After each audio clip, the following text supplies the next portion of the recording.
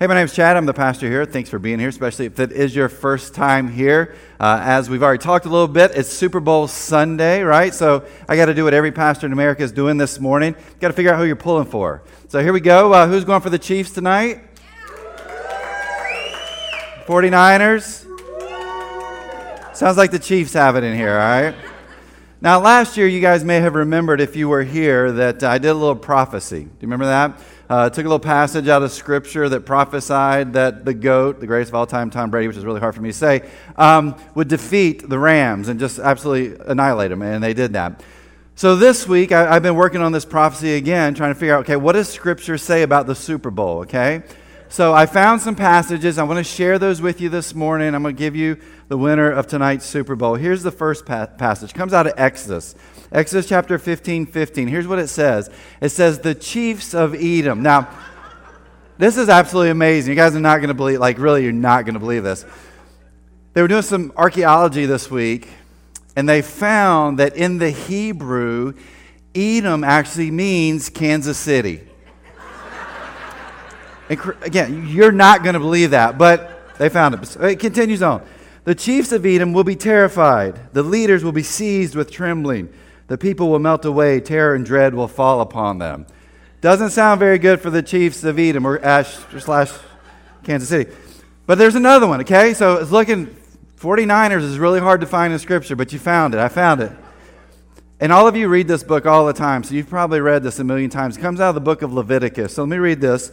Leviticus 25:8 says, count off 7 Sabbath years, 7 times 7 years, so the 7 Sabbath years amount to a period of 49 years. Okay? I want you to learn, I'm going to write that down and go read that like 15 times in a row real fast. It's really, really hard. Then have the trumpet sound throughout your land. It shall be a jubilee for you. Sounds like 49ers over Chiefs from what I can tell from Scripture. So then, Scripture is kind of like about numerology too. So I took some number stuff here, and I took Exodus, and I took Leviticus, and I added those numbers together for both of those passages. So Exodus 15:15, Leviticus 25:8. You add those numbers together. That score's not right up there. 33 to 30, 49ers if you do some numerology there, okay? So that's what I'm saying. I'm going with that prophecy. It's in Scripture, okay? So it's real. And if that's correct, then I'm not ever doing this job again, because I'm going to go and work in Las Vegas. Hey, if you're here for the first time, you probably think, well, that's really weird. I'm never coming back. That's fine, but we love you. We like to have a little fun when it comes to church. There you go. Hey, I'm going to ask a real question this morning. If I were to ask you if you were rich, my guess is that nobody would raise their hand. But if I said, hey, do you know someone who's rich? Every single hand in this room would go up. Because none of us in this room are rich, right? And so we would say, hey, I know people that are rich. And so this morning, I thought I'd begin by just talking about rich people, okay? So you just sit back and relax. We're just going to talk about rich people for the next few moments as we continue this series called Life Hacks. If you've been with us over the past few weeks, you know that we have defined life hacks as simple or clever tips or techniques for accomplishing familiar tasks. And so we talked about hacking time, we talked about hacking stress, we've talked about hacking decisions, and this morning we're going to talk about hacking money, okay? We are going to hack some money. Now, don't get all sweaty, all right? Don't let your palms get sweaty. Don't clench up that thing you're sitting on right now because you think this is a giving message. It is not a giving message, okay? Because we're going to talk about rich people over the next few moments and not about giving. So I want to give you some characteristics of rich people, all right? If you got your program there, I think you can write these down. If you've got your Journey Church app, you can follow along there too. But let me give you some characteristics of rich people. Here's the first characteristic of rich people. Rich people live in denial. Well, think about it. If you go to someone, it's like, man, you're rich. What's the response? I'm not rich. Let me tell you about somebody who is rich, right? We always know someone, or they always know someone who's kind of in that next level. And the reason is pretty simple. Being rich is relative. It's relative. And that's why rich people are in denial. YouGov did a survey not too long ago, and they asked people, what kind of income do you need to make to be rich? And here's what they found. People that made less than $40,000 said to be rich, you needed to make $90,000 a year in income. And so they went to the people that made $90,000 and like, hey, you're considered rich. Are you rich? What income do you need to make? And they're like, no, not $90,000. You need to make $158,000 to be rich. And so they went to the people that made $158,000. Hey, this is what they say that you need to be rich. What do you need to make to be rich? And they were like, $200,000 is what I need to make to be rich. And so what do we see? We see that being rich is really relative. And again, this is why rich people are in denial of being rich. Money Magazine did a survey, and they actually talked to money managers. And they said, how much do people need in liquid assets to be rich? And the average was $5 million. My guess is if we were to go to someone who actually has $5 million, which I'm sure there's plenty of them in this room right now, $5 million in their bank account, it's like, hey, are you rich? Their response would be, no, I'm not rich. Let me tell you about someone who is. Rich people live in denial because being rich is relative. Let me give you the second characteristics of rich people. Rich people are plagued by discontentment. This means they have this appetite for more. I have shared in the past about my affinity for Mike's American Grill here in town. And just think about your favorite restaurant, wherever that may be. I love Mike's American Grill. It's one of my favorite places to eat. I've been going there for over 20 years. My wife grew up here, and so when I would visit when we were in school together, that was one of the places that her family would take me to eat. Now, if you've been there before and you know what I'm talking about, and you don't have to agree, that's totally fine. This is my story, not yours, so I'm going to go ahead and share it. But if you've been there before, you know when you sit down, the wait staff comes up and says, hey, what can I get you to drink? And so everybody kind of goes through their drink menu. And then their next question is, can we bring you some bread? And my response, no. My response is no. You can't bring me any bread. What you can bring me is a big pile of Aussie rolls, right? We don't want that other stuff they make. That's throwaway bread. We want the Aussie rolls. And so I love their Aussie rolls. I love to eat those. And maybe you've got a favorite food somewhere. And when you go to that restaurant, you're like, man, this is the one thing I really, really love. Now, I don't get to eat a lot of those Aussie rolls because, you know, it's not real cheap to go to Mike's. And when you got 3 other kids in your family, that makes it really expensive. So we don't go there a lot. But when I go, that's like the thing I'm looking forward to. Even when we finish eating, I'm like, can you bring some more? I can't eat a thing, but I'm just going to look at them, stare at them, maybe lick them, put them back in, whatever. You know you do that. But those things are so, so good. But here's the deal. The first time I went there, I didn't eat those Aussie rolls, and I'm like, man, these are amazing. I hope I never eat another one the rest of my life. We don't do that, do we? No, when we have a favorite restaurant, we have a favorite food, we eat it, we keep going back, and we keep going back because we love it. We have this appetite for more.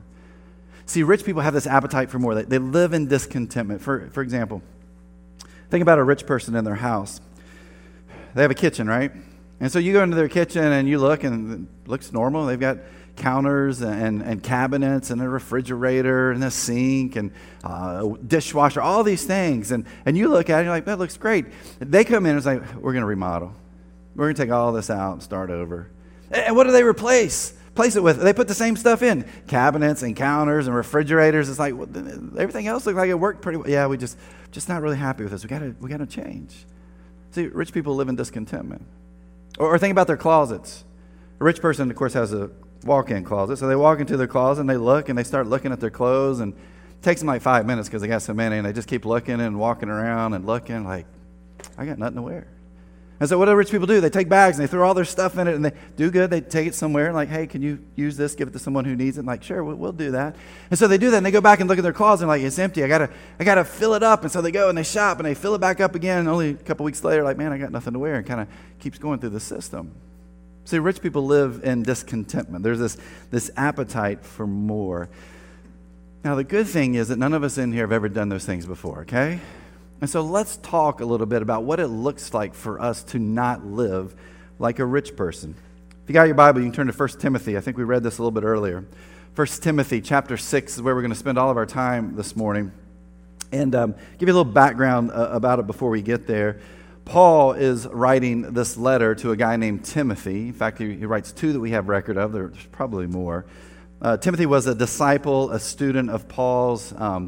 Paul spent time mentoring Timothy, coaching Timothy, leading Timothy, because he wants Timothy to be a great pastor. He wants him to be a great leader. And so he spends all this time with him, and as he does, he gives him all these teachings. And he does that here in 1 Timothy chapter 6, starting with verse 17. We're going to, again, spend our time there this morning. 1 Timothy 6:17 says, "Command those who are rich in this present world not to be arrogant." Here's another characteristic for rich people that Paul pulls out here. He says, rich people tend to be arrogant. Now, why do rich people tend to be arrogant? I think partly it falls on us because when we're around people that we perceive to be richer than us, we kind of get that groupie mentality, don't we?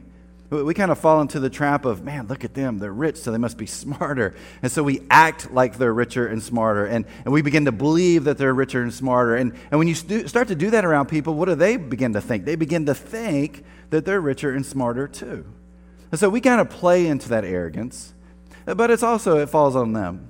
Because here's what arrogant people think. They're like, I've put so much time and so much effort into my work, into my study. I travel all the time. I'm working all of these long hours. Look at all these things I've accomplished. Look at my title. And so you kind of throw all of that together. And you begin to think, if you're that rich person, you begin to think, well, yeah, all these things people are saying about me, they're true. And so rich people tend to be arrogant. And here's Paul who's telling Timothy, as you're teaching those that are rich, make sure you tell them, hey, don't let this go to your head, because very quickly it will. Paul continues on there in Timothy 6:17. He says, command those who are rich in this present world not to be arrogant, nor to put their hope in wealth, which is so uncertain. Paul's like, hey, rich people tend to wrap their hope around their wealth. It's the idea, if I get to this certain financial level, that I've made it. And so partly what I'm trying to do is make sure that my family is secure. I want to make sure financially that I'm secure, my family's secure, maybe my family's secure. And so I've got this goal that I'm shooting for. I want to make sure I reach this goal. And the issue that we find, though, is that hope that we have shifts. See, it used to be that our hope was in the priorities. We talked about this in our first week when we talked about hacking time. We said there are priorities we should have that we should focus on. But when wealth becomes the thing that becomes our priority, what we begin to do is we begin to migrate over. And so our priorities aren't these things that really should be important. It's our wealth, it's our income, it's our job, it's our stuff. And so here's Paul telling Timothy to make sure you help these people who are rich understand where their hope is migrating to.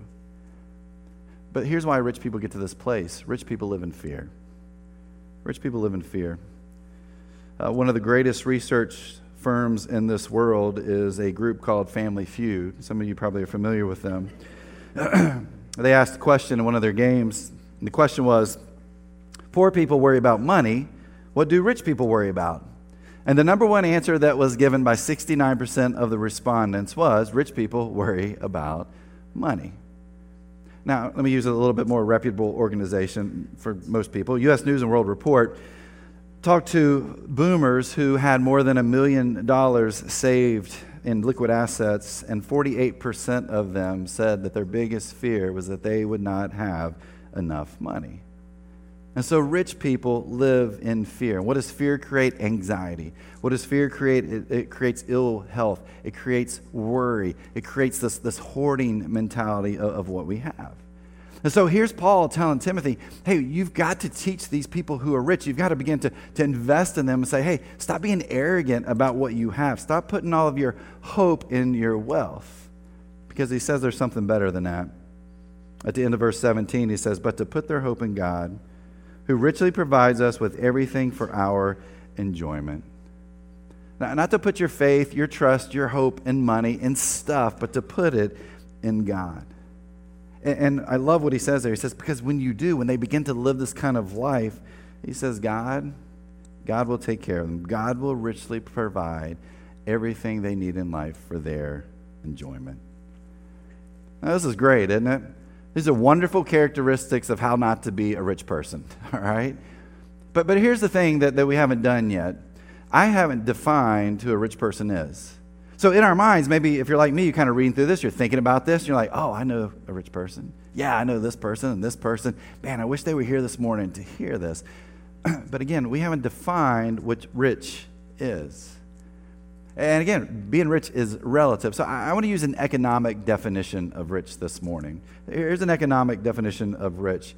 If your income is more than $48,000 a year, then you are one of the top 1% in wage earners in our world.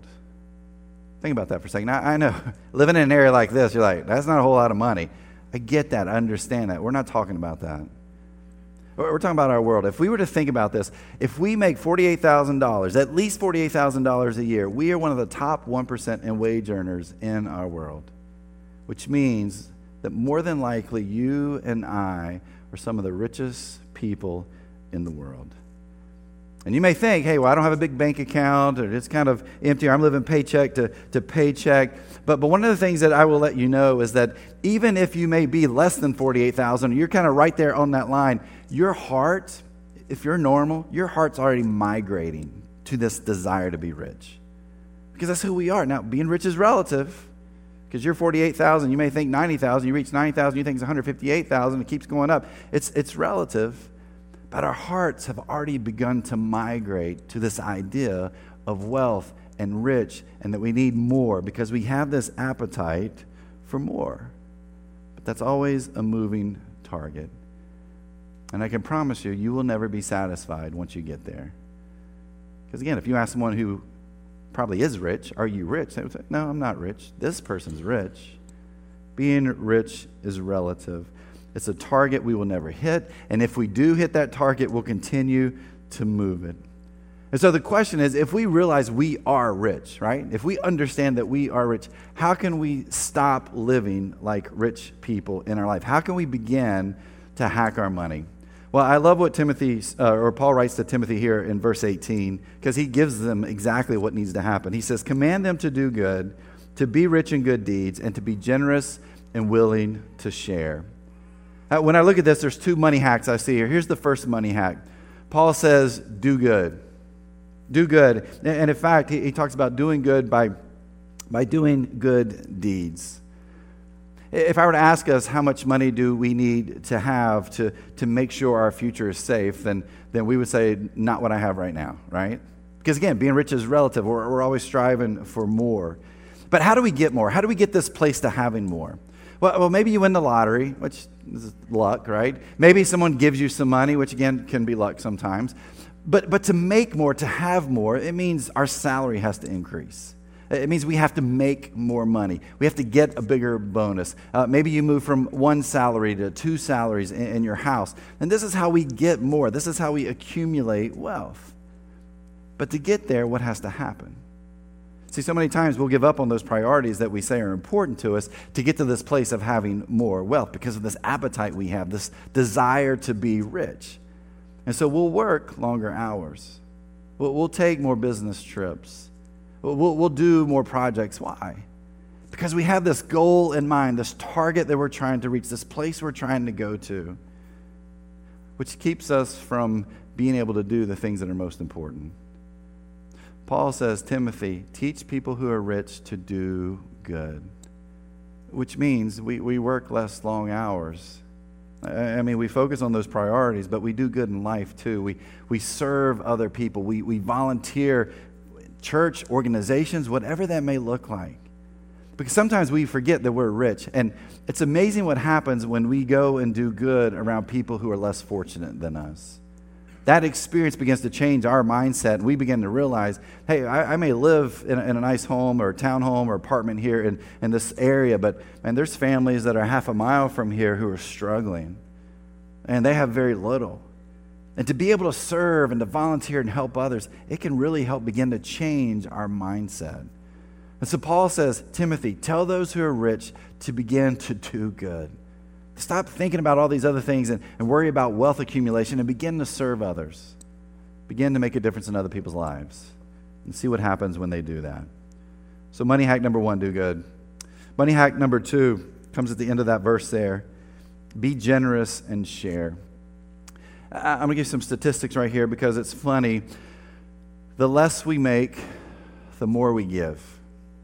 For those who make an income of less than $48,000, on average, they give 6% of their income away.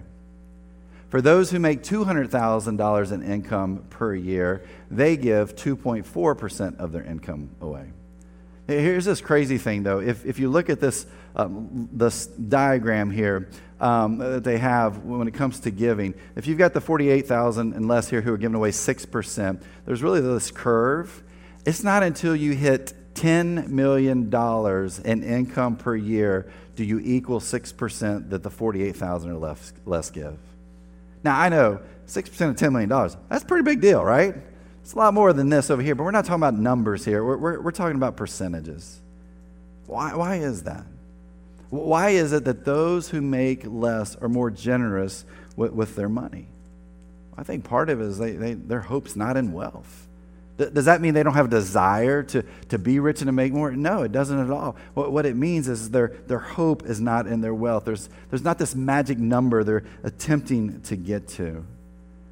These individuals give out of generosity. And maybe it's because of, hey, we've been there before. We're there now, and we want to make sure that we help others out.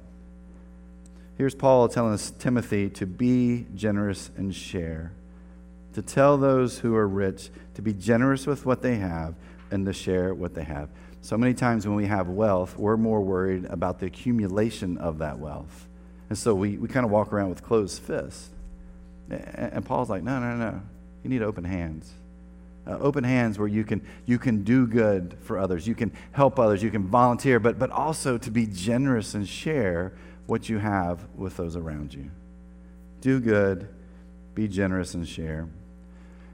Here at The Journey, this is a generous church, and I just kind of throw this in here right now. We'll have more information coming out in an annual report in the next couple of weeks, but our budget last year was a little over $870,000. That's the highest amount that we've ever put a budget at here at The Journey before. Our giving for 2019 was over $1 million, $1,031,000, which is absolutely incredible. Our December giving that we had was almost $194,000. Here's why I throw that up there today. This is a generous church. That you are generous in what you give. Here's my challenge to us. Again, it's not a giving message, okay? Not to give here, but are there other places that you can continue to increase the percentage that you give to make a difference? Now, I didn't say to stop giving here, okay? That's not what I said. Look, we're trying to impact as many people we can to help more people take those next steps towards Jesus, and this is one of those ways we can do that.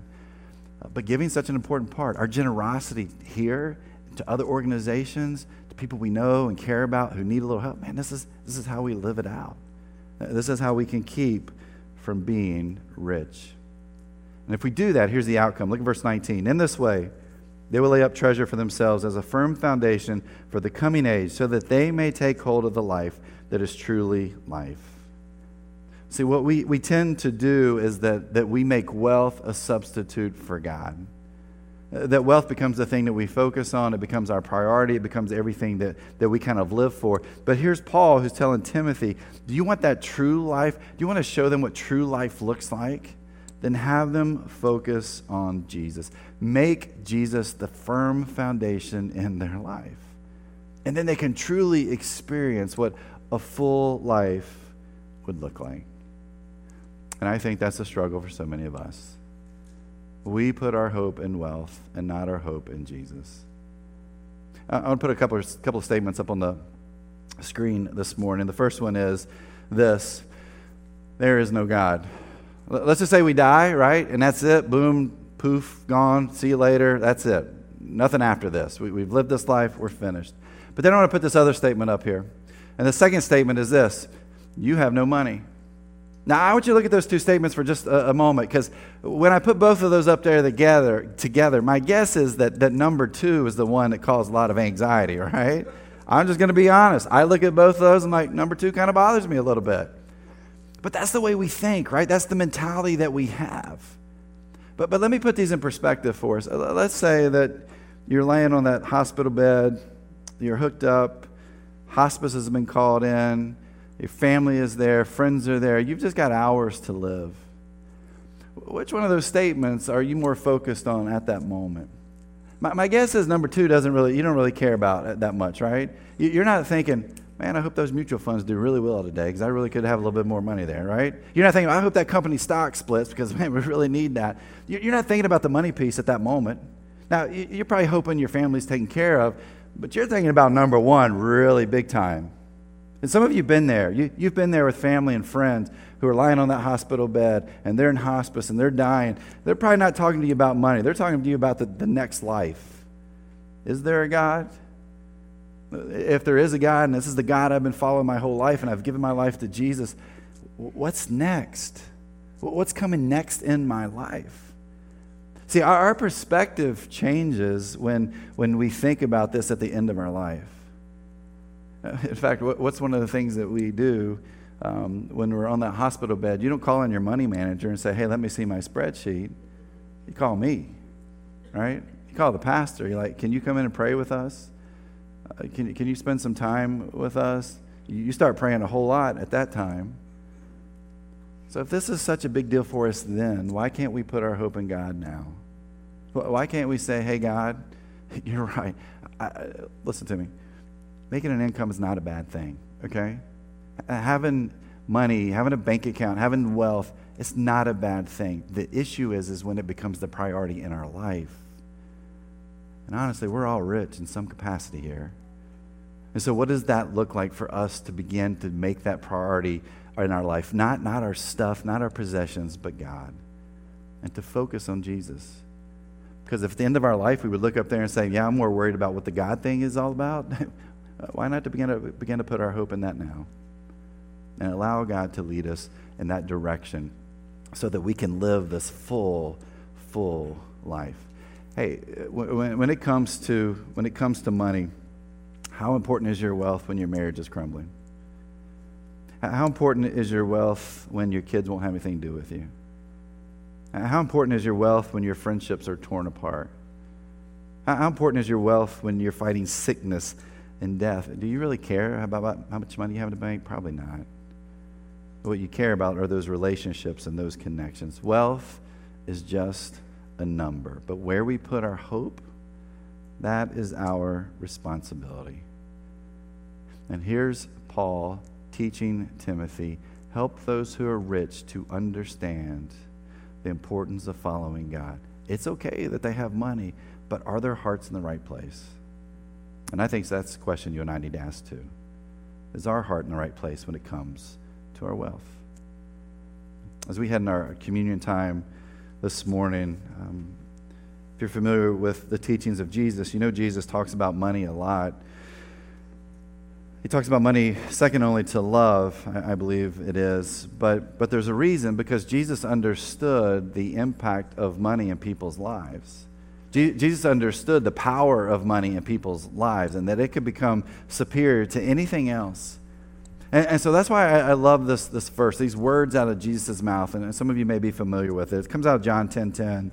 It says, I have come that they may have life and have it to the full. Doesn't say so they can have a fuller bank account. Doesn't say so they can have more possessions. It says so that they can have it to the full. So they can enjoy life like Paul talks about. Maybe Paul pulls this from John 10:10. I'm not sure. But there's this connection there that the stuff we have, it can have us. It can be a substitute for God. Or we can fully follow Jesus and we can enjoy this incredible full life that Jesus talks about here. That's why I love this opportunity for us to take communion together, to be reminded of that love that God has for us, that God knows we're motivated to move and migrate toward wealth, and God's like, no, this is more important. Your life, your soul, your eternity is more important.